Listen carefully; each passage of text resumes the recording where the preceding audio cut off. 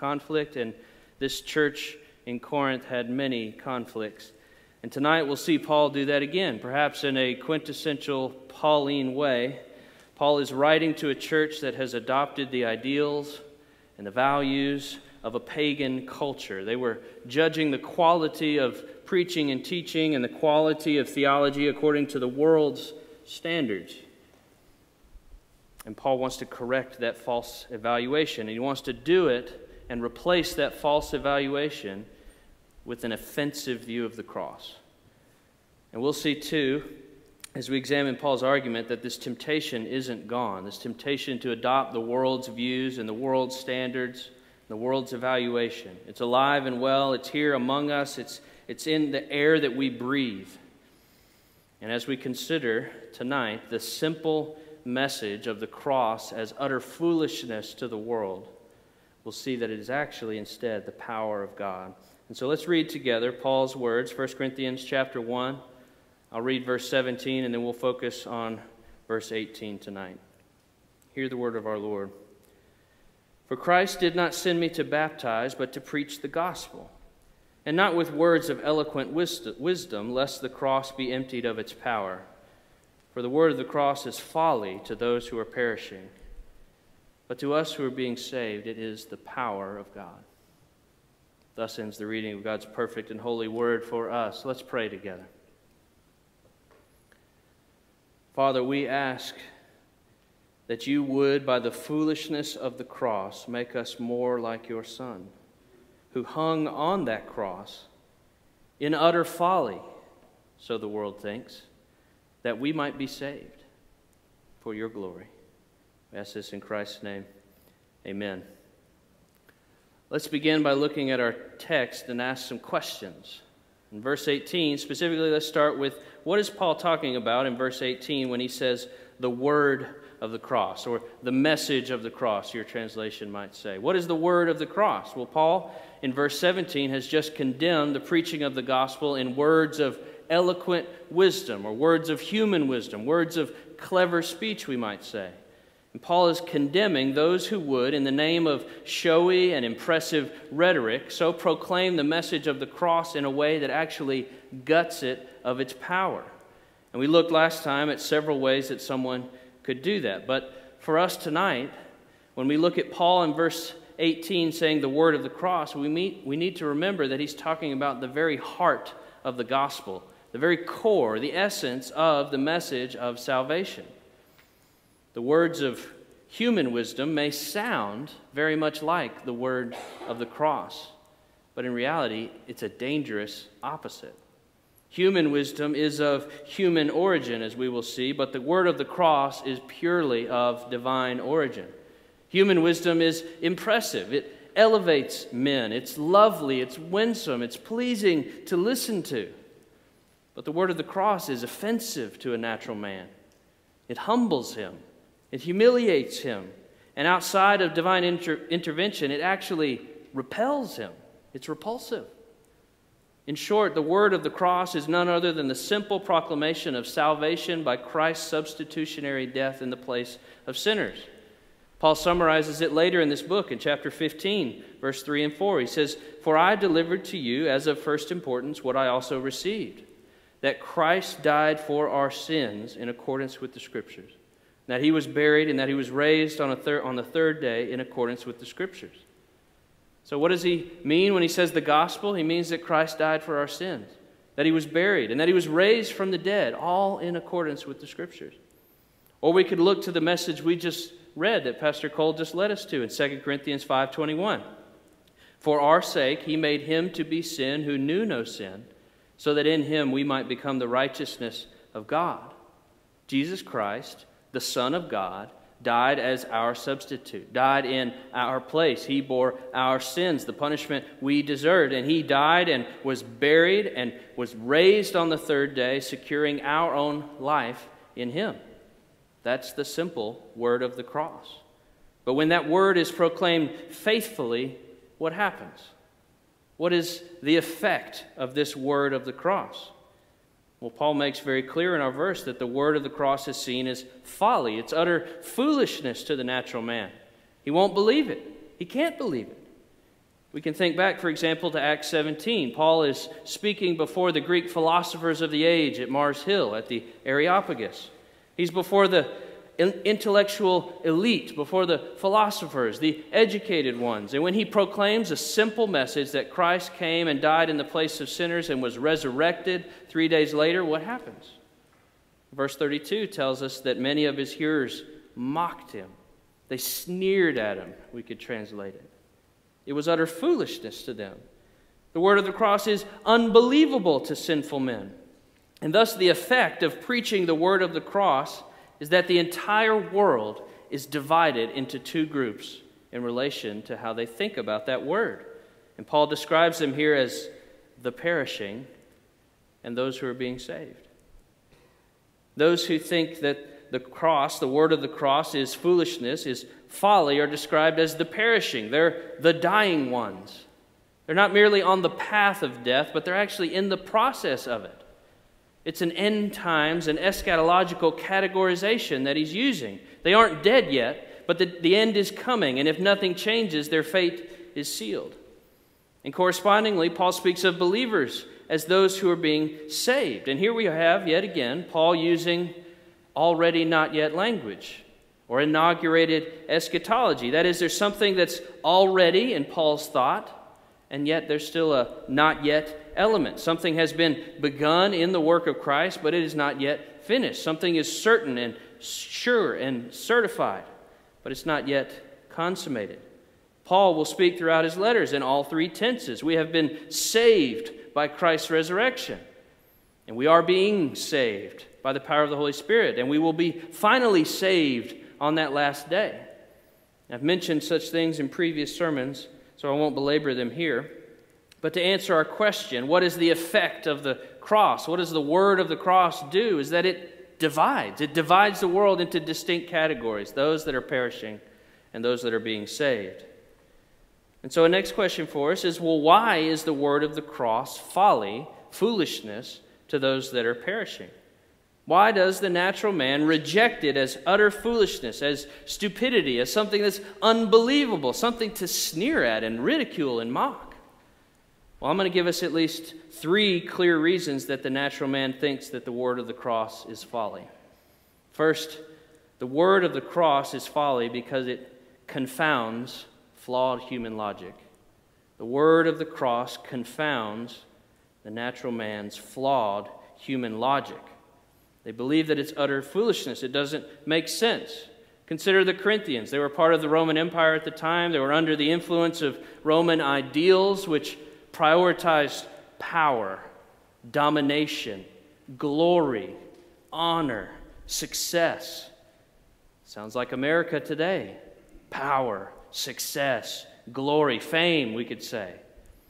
And just like Roman Corinth, today also the message of the cross offends these culturally prized ideals. Our culture loves beautiful things and powerful things, sophisticated things, successful people, people that overcome, people that build themselves up and rise to the top, people that impress, people that win friends and influence people. But the message of the cross, the simple proclamation of the word of Christ's substitutionary death in the place of sinners, will not garner you any of that in the world. In fact, if you faithfully preach the word of the cross, you'll end up with the opposite of the cultural ideals. You'll divide rather than unify. You'll separate. You'll send people away. You'll repel people. But not only does the message of the cross contradict human ideals of success, it also offended the Roman listeners in a powerful way. The Romans believed that their gods had varying levels of power. They had a hierarchy of power, a ranking system with gods at the top and lesser gods down. So Jupiter or Zeus was at the top and other lesser gods followed behind him. But the message of the cross turned that upside down. You see, the cross says that true power is not in domination, but in a willing submission for the sake of others, a loving laying down. True power is not in having an army of servants who are at your beck and call. True power is instead stooping down and becoming a servant. True power is not having millions of adoring fans, but instead simple, faithfulness to the Father, even at the great cost of being deserted and all alone. True power is indeed being willing to die for the sake of love, rather than clamoring for your life at any cost. But the cross doesn't just contradict Roman views of deity and power, it also offends their sensibilities. To speak of a cross, in Roman terms, is to speak of something vulgar and heinous, something dark, disturbing even. Cicero once wrote of the crucifixion of a Roman citizen that the very word cross should be far removed not only from the person of a Roman citizen, but from their very thoughts, from their eyes and their ears. The very image or word of a cross is offensive. It's associated with all sorts of evil and dark themes. D.A. Carson goes so far as to say that the image of a cross in Roman times would carry the same imagery today as a mushroom cloud over Hiroshima or a mass grave at Auschwitz. The very symbol of a cross was repulsive. It's dark and evil. Thus, for a natural Roman to hear the message of a divine Son dying on a cross is to hear a message of utter foolishness. Gods can't die, especially not the death of a gruesome traitor of the empire. That's inconceivable. And not only is it hard to believe, it's actually offensive to me that you would suggest such a thing.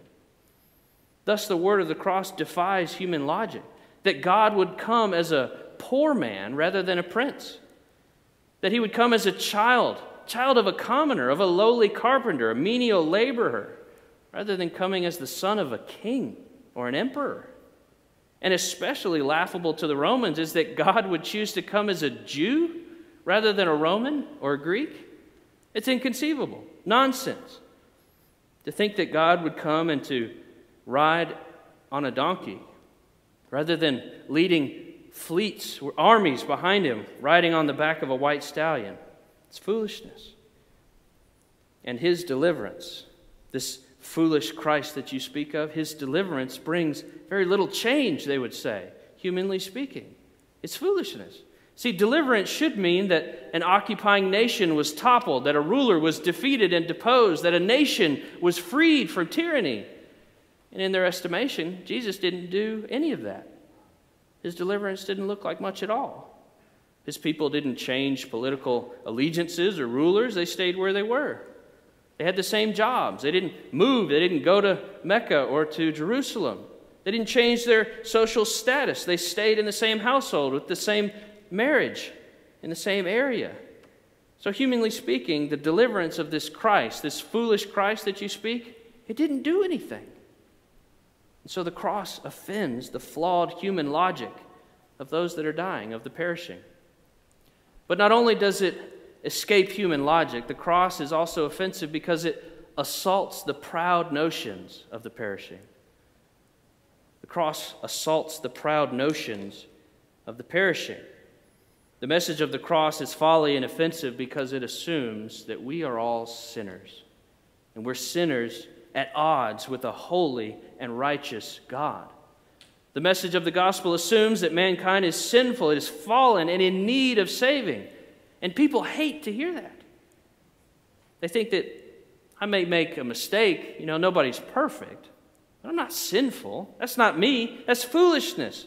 In fact, it's mean. It's hateful. It's spiteful. Why would you say that? We can't talk about such things like that. What's it going to do to little Billy's self-esteem?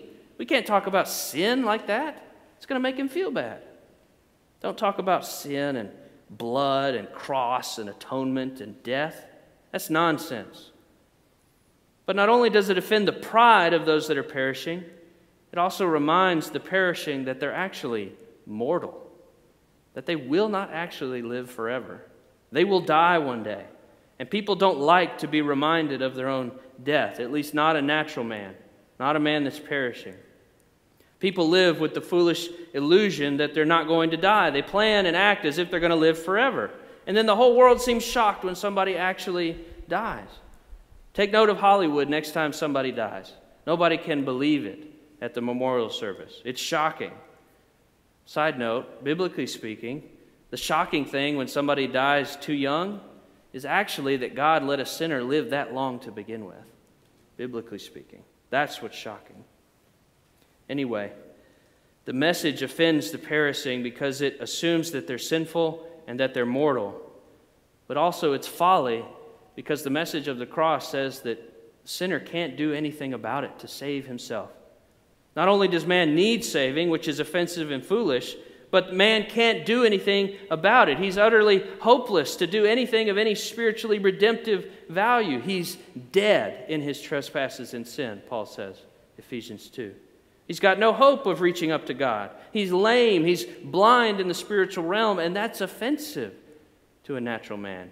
How dare you insinuate I can't do anything? I've made my way in life. I've worked my way up to the top. You can't tell me what I cannot do. And so they think the message of the cross is folly because you tell them that they can't save themselves. But it doesn't stop there. The word of the cross offends their pride by calling people sinners, reminding them of their mortality, telling them they can't do anything about it. But even more, it offends their pride because it tells them that they're not special. Fallen sinners like to think that they're special, that they've really done something special to deserve a special status. And they don't like it when they're told that they're just like everyone else and they're put on the same level as everyone. No, we like our privileged status. We like our special treatment. And we can't go around preaching a message that takes the weak and the poor and the uneducated and the lower classes and puts them on the same level as us. We can't do that. We like special treatment for the smart and the intellectual and those that appear most holy on the outside. We like special treatment for churches to have orderly social class structures. We like privileges earned by those with more education, or those with special knowledge, or those that work extra hard for themselves. But the gospel doesn't do that.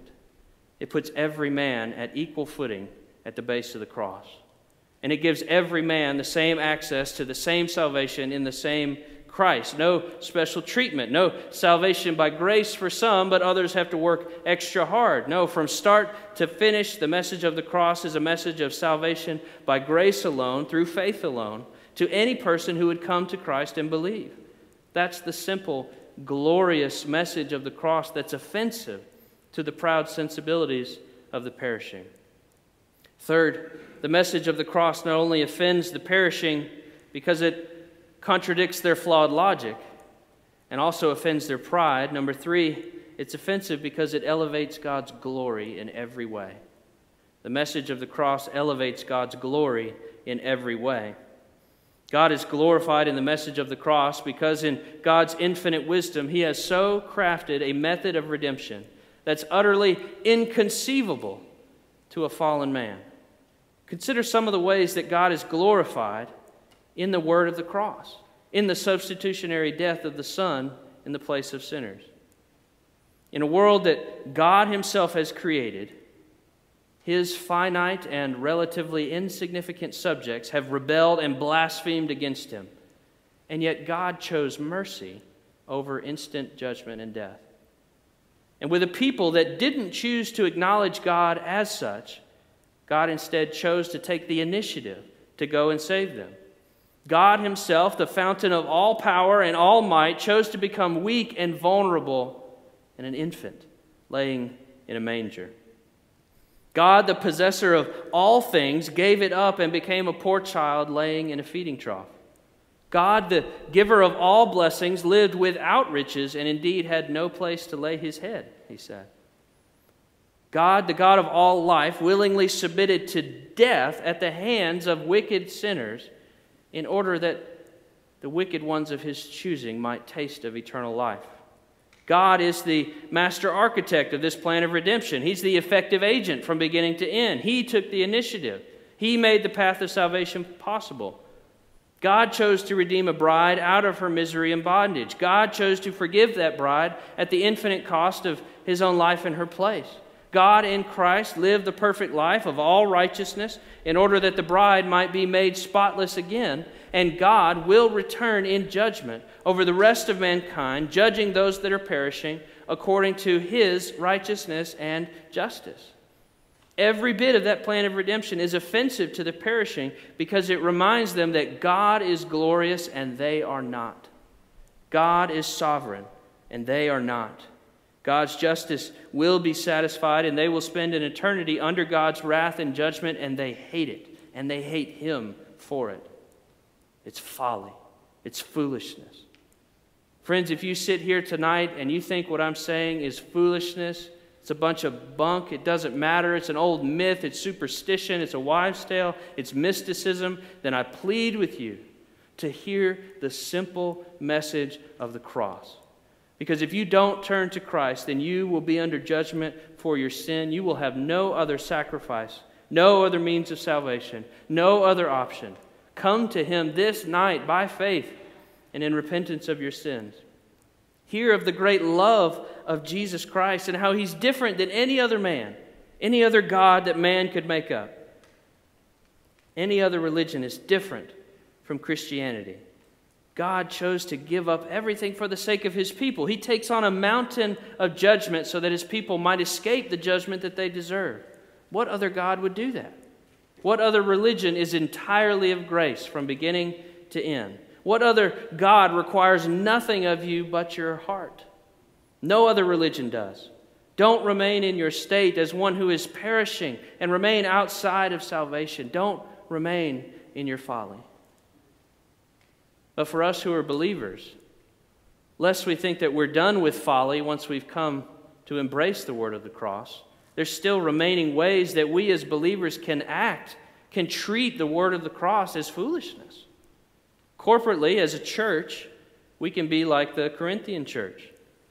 We can fall prey to changing the content or the delivery of the message of the cross and, as such, rob the cross of its power. That's the paradoxical nature of the message. If we try and make it better, if we try and improve it, we lose it. If we try and tweak it, we destroy it. Churches do this all the time. The message of the cross is sharp, it's cutting. And so, Pastor, let's just round the edges just a little bit. I mean, do we have to talk about the blood all the time? It's a little gruesome. Do we have to talk about sin? It's a little offensive. People may not come back. You have to talk about death? There's enough death in the world. We don't need to bring that in here in the church. It's a little dark. We don't need that here. And so we begin to skip over the offensive and the dark parts of Scripture. We talk about God's love and His mercy and His grace, but we never talk about His justice or His holiness or His wrath. And once you've done that, you've robbed the word of the cross of its power. That's why you see churches all the time use all sorts of other means to get people to stay. We're going to have a raffle, we're going to have a laser show, we're going to have fireworks, we're going to show movies. Everything is substituted in order to keep people's attention. Rather than the simple, offensive foolishness of preaching the word of Christ dying in the place of sinners, they try and dress it up. Or another way that we as believers can treat the cross as folly is to fracture and split up and divide, just like the Corinthians were doing. They were breaking into factions. I follow Paul, I follow Peter, I follow Apollos. And it was rupturing the church. But the message of the cross should be the cure to these factions in the church. That's one of the things that Paul is addressing head on at the beginning of this letter.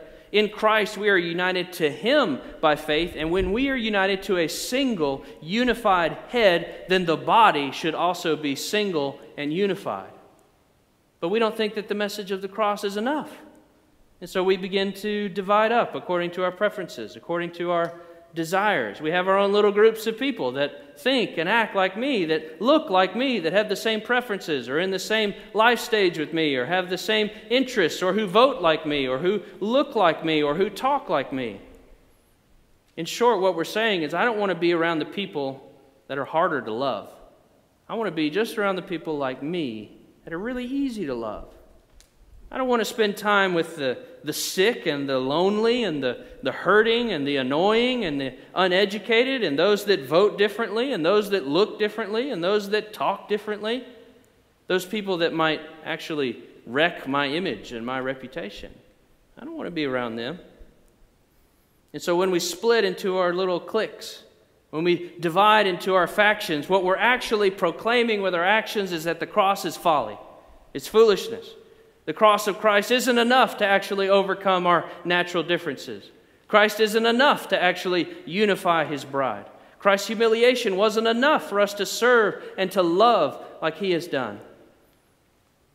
In our divisions, we're actually acting like those who are perishing. And we proclaim with our actions that the cross is folly. Or how about another way? We can treat the cross as folly in the realm of our evangelism. We can be afraid to be seen as fools in the eyes of the world, and we let our fear of man keep us from speaking the message of the cross to a dying world. Rather than remembering that in the cross, God has declared us to be his beloved, and that he gives you his divine seal of affirmation in the resurrection, we're instead more concerned with how sinners, how the perishing think about us. And thus we treat the message of the cross as folly. Or consider one more, a slightly different application. We can treat the cross as folly in our parenting when we try to do with the law what only the message of the cross can do.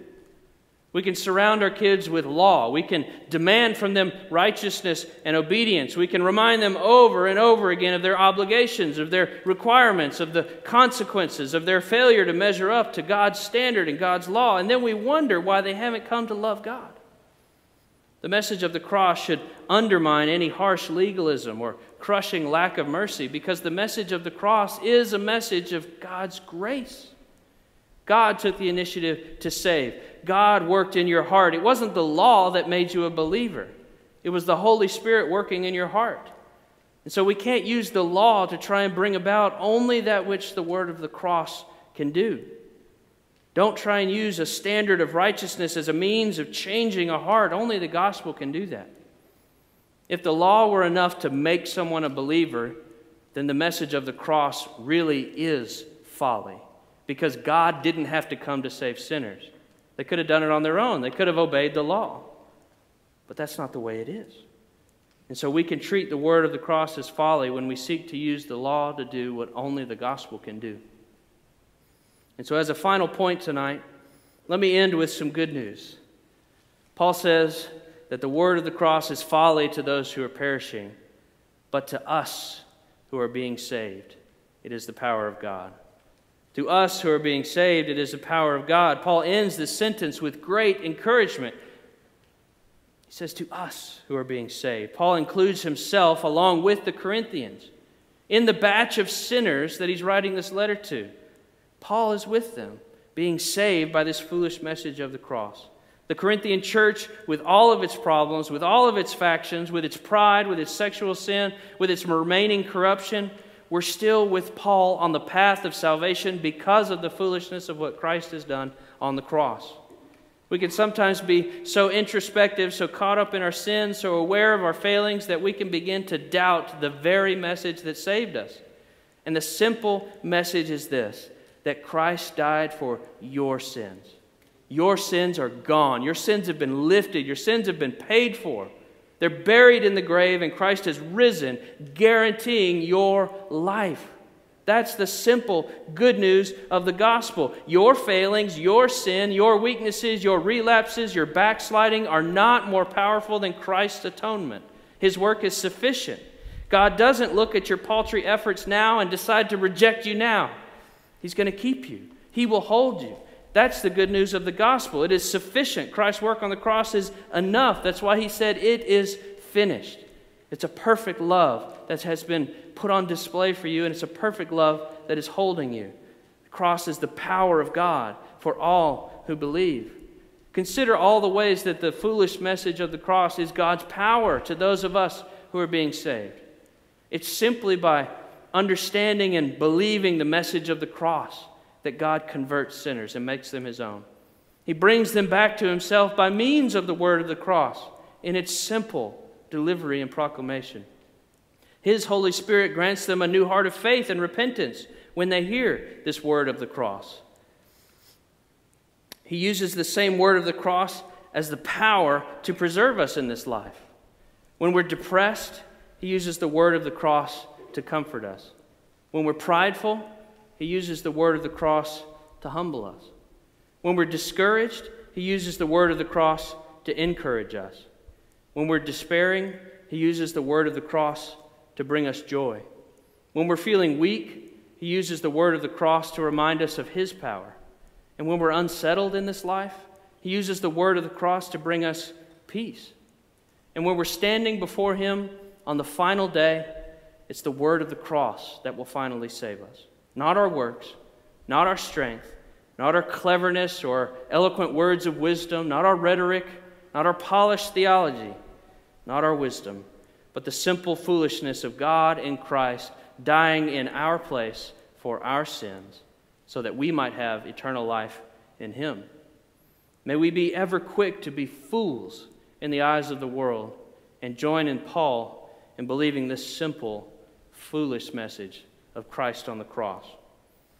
And we'll close tonight with one more act of utter foolishness. We'll take the Lord's table together.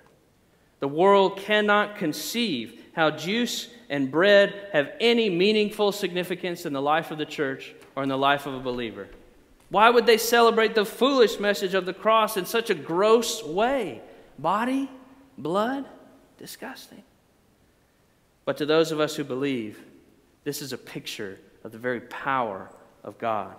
It is an act of remembrance of Christ's body broken in your place and Christ's blood shed for your cleansing. This is a table for any and all who believe, who call on Christ's name, those who are being saved through the folly of the cross. If you're like the disciples in Acts 2 who were devoted to the apostles' teaching, now found in God's word, devoted to the fellowship of the saints and to the breaking of bread and to prayer, then we invite you to come. If you have not yet believed the foolish message of the cross, then I urge you to let the plates pass. Come to Christ, obey Him in baptism, believe on Him, and join us at the table. I'll pray, and then our table servants will come. Holy Father, we praise You and thank You for the simple, foolish message of Christ dying for our sins, of His righteousness counted to us, of our sins being washed away forever.